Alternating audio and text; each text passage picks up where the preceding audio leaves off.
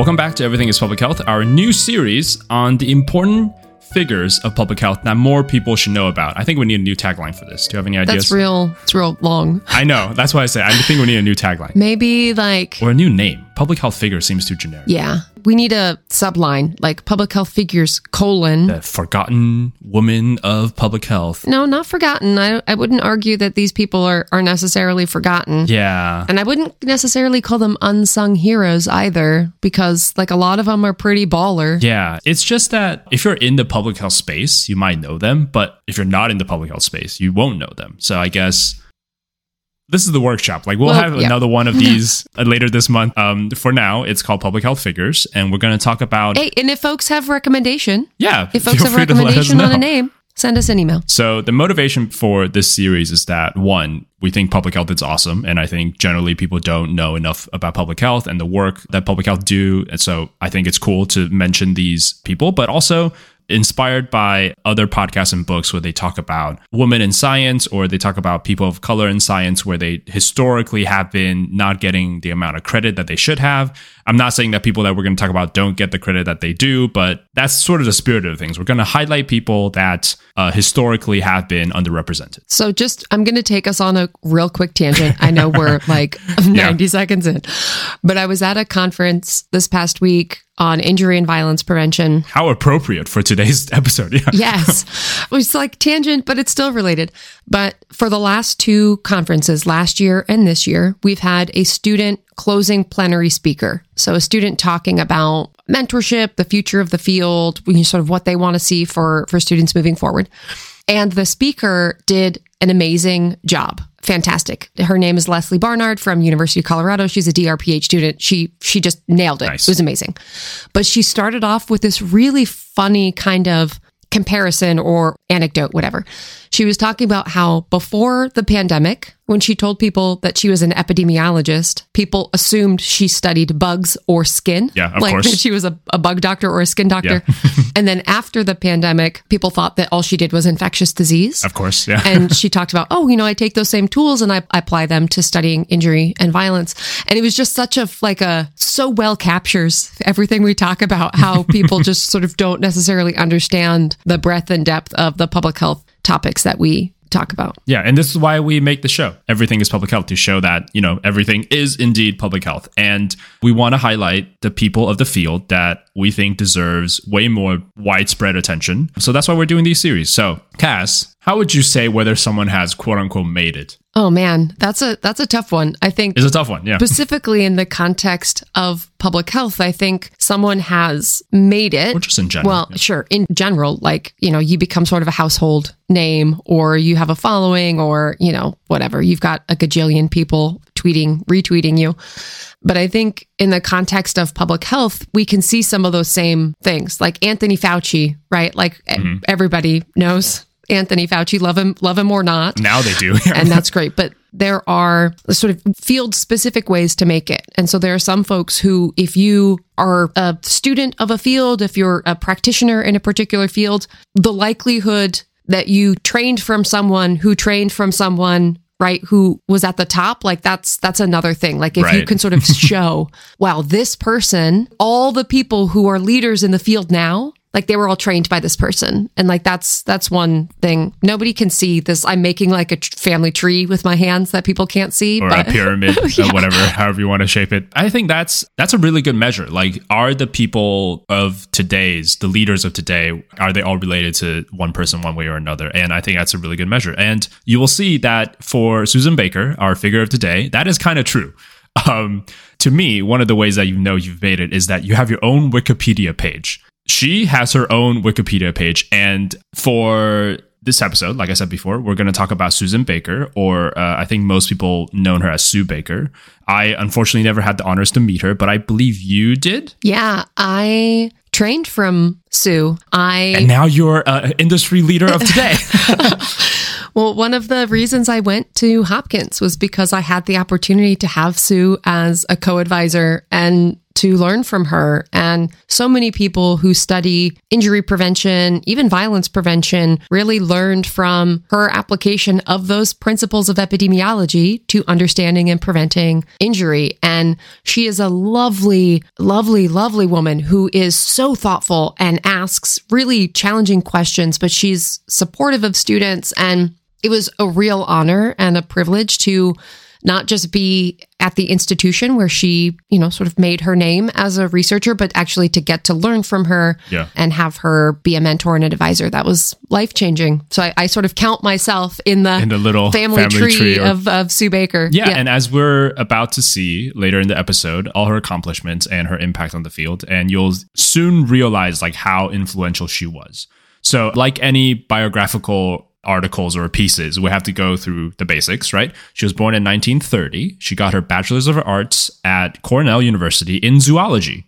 So in 1951, which to me is already like, that's such a public health thing to do, to like start out somewhere and just be like, no, I love public health, and you make a career pivot, which I made a career pivot. And I think you kind of did, albeit a little differently. But I think that's such a public health thing to pivot into public health rather than start out as a public health person, which also good, but less frequent in my experience. And later, she acquired her Master's of Public Health at Hopkins in 1968. And I think this is inspirational already because I feel like under today's climate of like the Forbes 30 under 30, which has become recently problematic because people keep getting arrested for fraud if you for appearing on a list. But the whole idea, like, you have to be young, you have to like, if you don't start when you're 20, your life is over. Like that sort of mentality is very much prevalent today. And I feel like this is very inspirational because like, it's never too late, to like do stuff that you feel like is important. And if you calculate, she got her master's in 1968, which means she was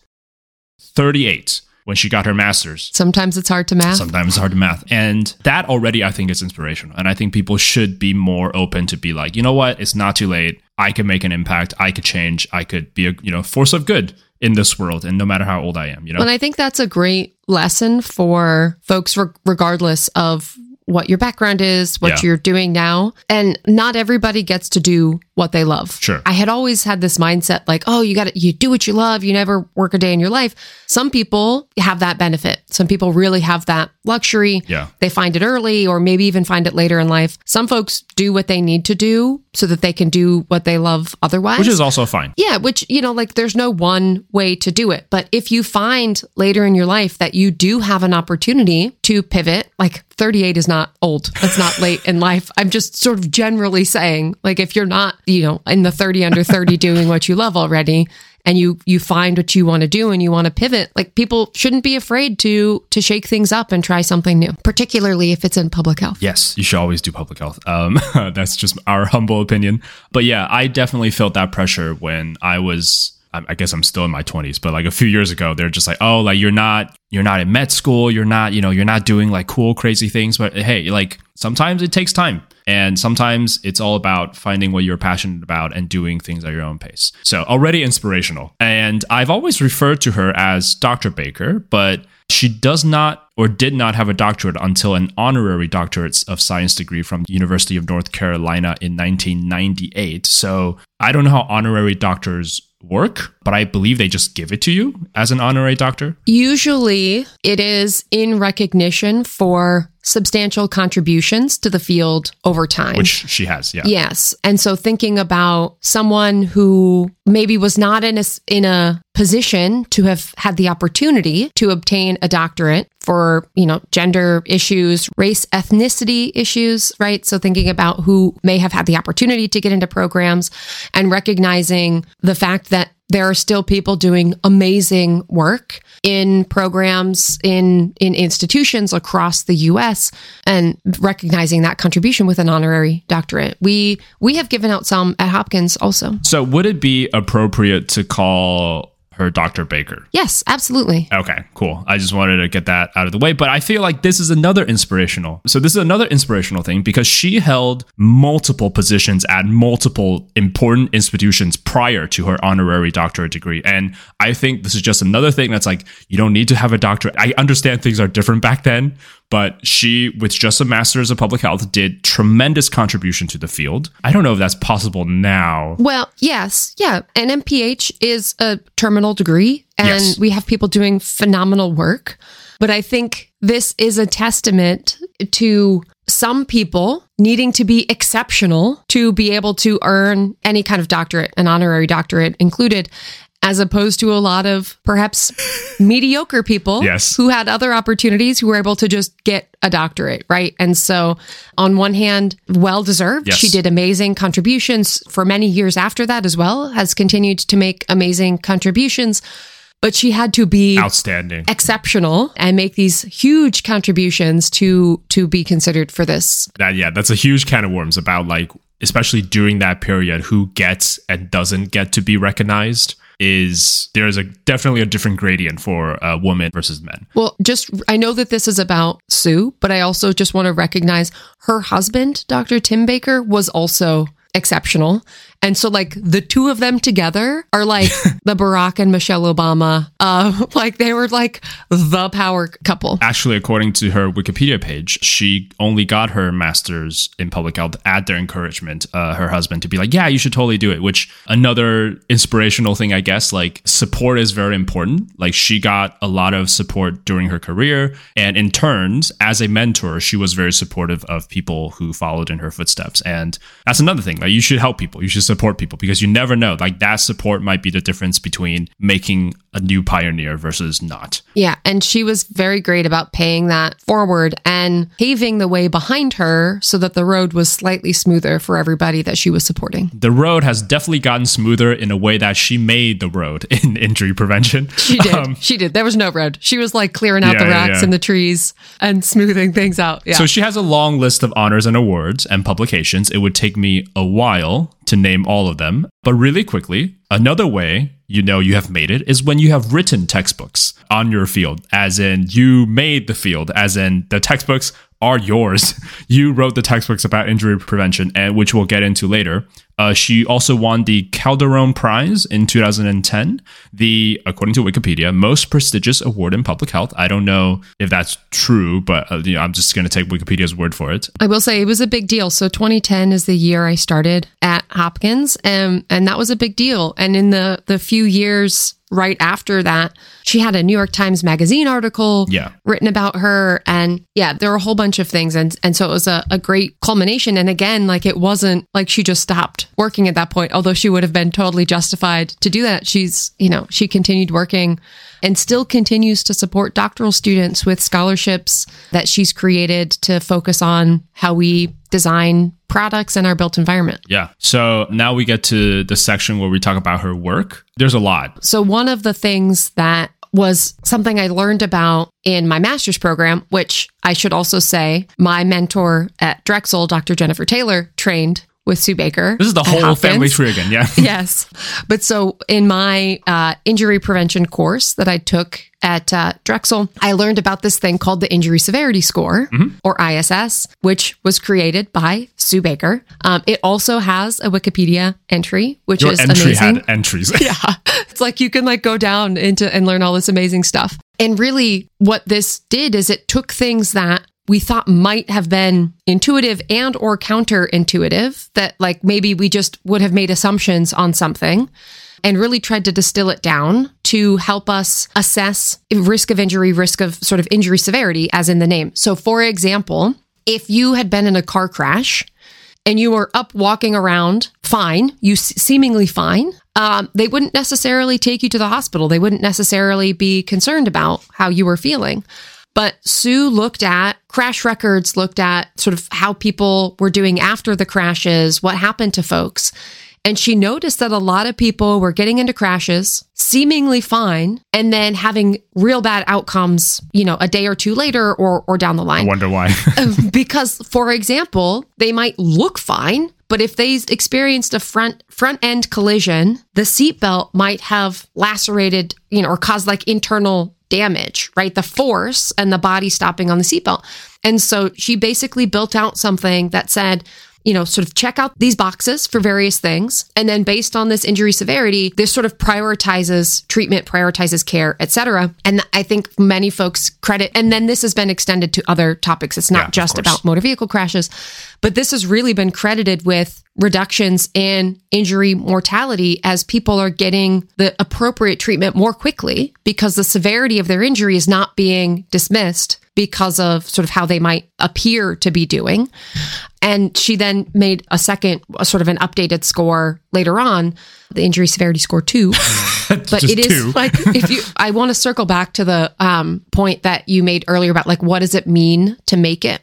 And I think for Sue Baker, creating this score that is used worldwide, now the standard, to assess these injuries, like it's huge. And thinking about the impact of her work, like I get excited when I write a paper and maybe I do an interview or two and maybe it gets cited a few times. Sue Baker has papers that have been cited like more times than I could even imagine because her contributions were so foundational and she was such a pioneer in helping us to understand how to take all the tools we've been using to study infectious disease and apply it to injury. Yeah. And again, we don't use the word pioneer lightly, but she is a pioneer in injury science in that prior to her, this was not a thing. In addition, her work directly led to the creation of the National Center of Injury Prevention and Control at the CDC. She essentially precipitated a whole field with her contributions in this area. And I think a lot of times, like you mentioned this earlier, like we take things for granted. It's like, oh, of course we have a way to measure injuries, but we didn't. We were just like, oh, he looked fine. And that was sort of the offhanded way. But I think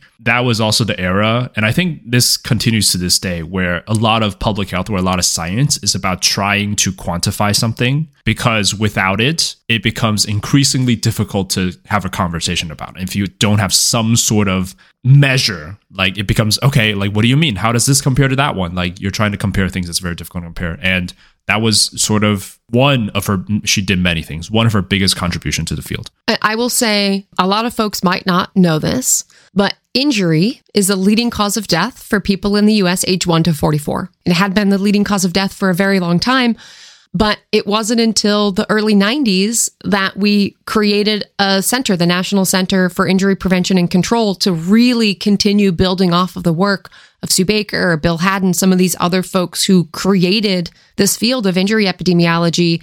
And so that's, I think, another way to know that you have made it when your work is the foundation for the creation of a national center on a topic. Yeah. She also did a bunch of other things. She did airplane crashes. She did a lot of other weird, anything injury related, she sort of like stuck her toes into. Yeah. My favorite thing, I have a lot of things I love about Sue Baker. Like I'm, fangirling out right now. And I know Sue and I still fangirl out.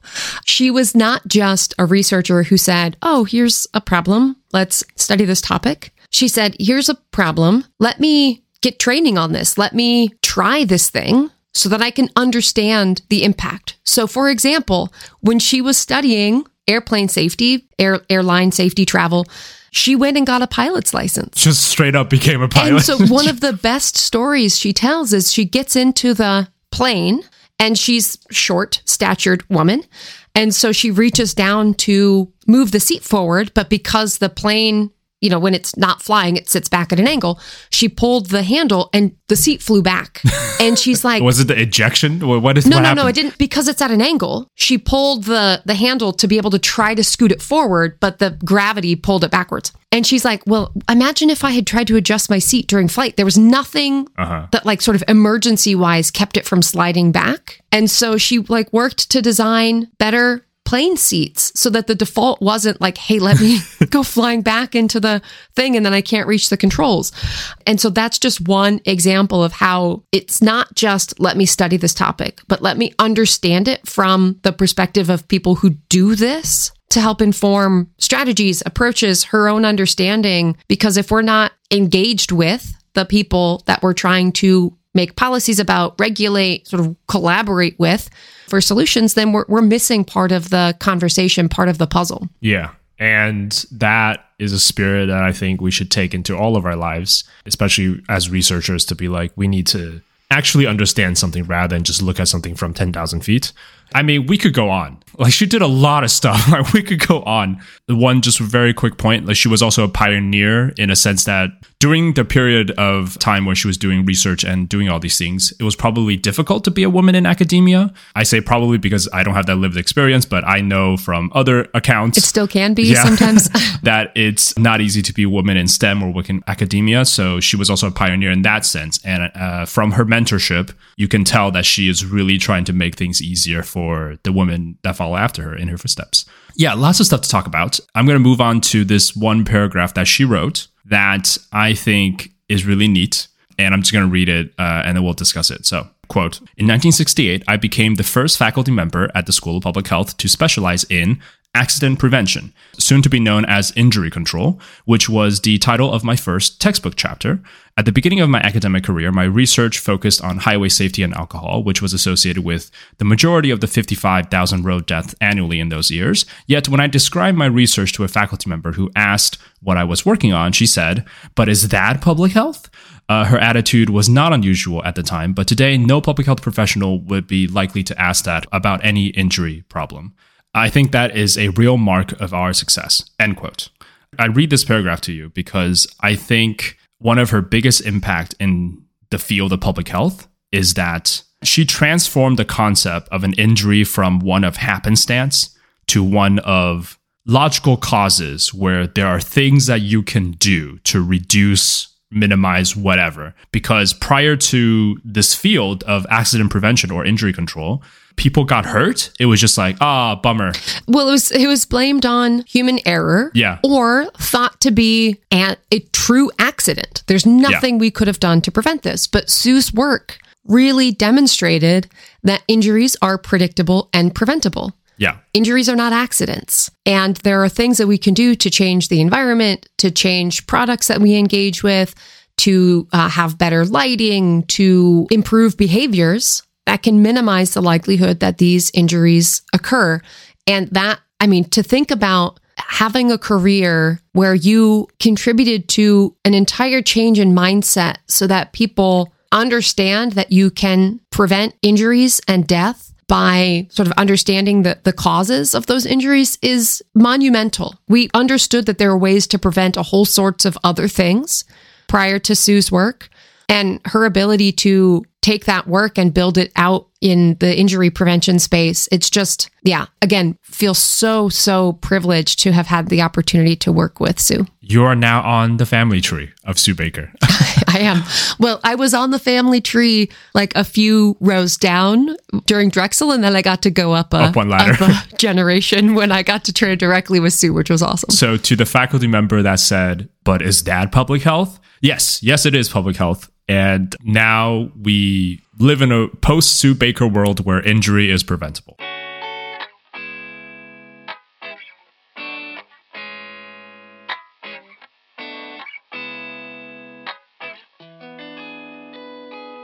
Thank you so much for listening to this episode of Everything is Public Health, and I hope you now know a new name in your consciousness, Susan Baker, or Sue Baker, and she is the reason why things are a lot safer nowadays.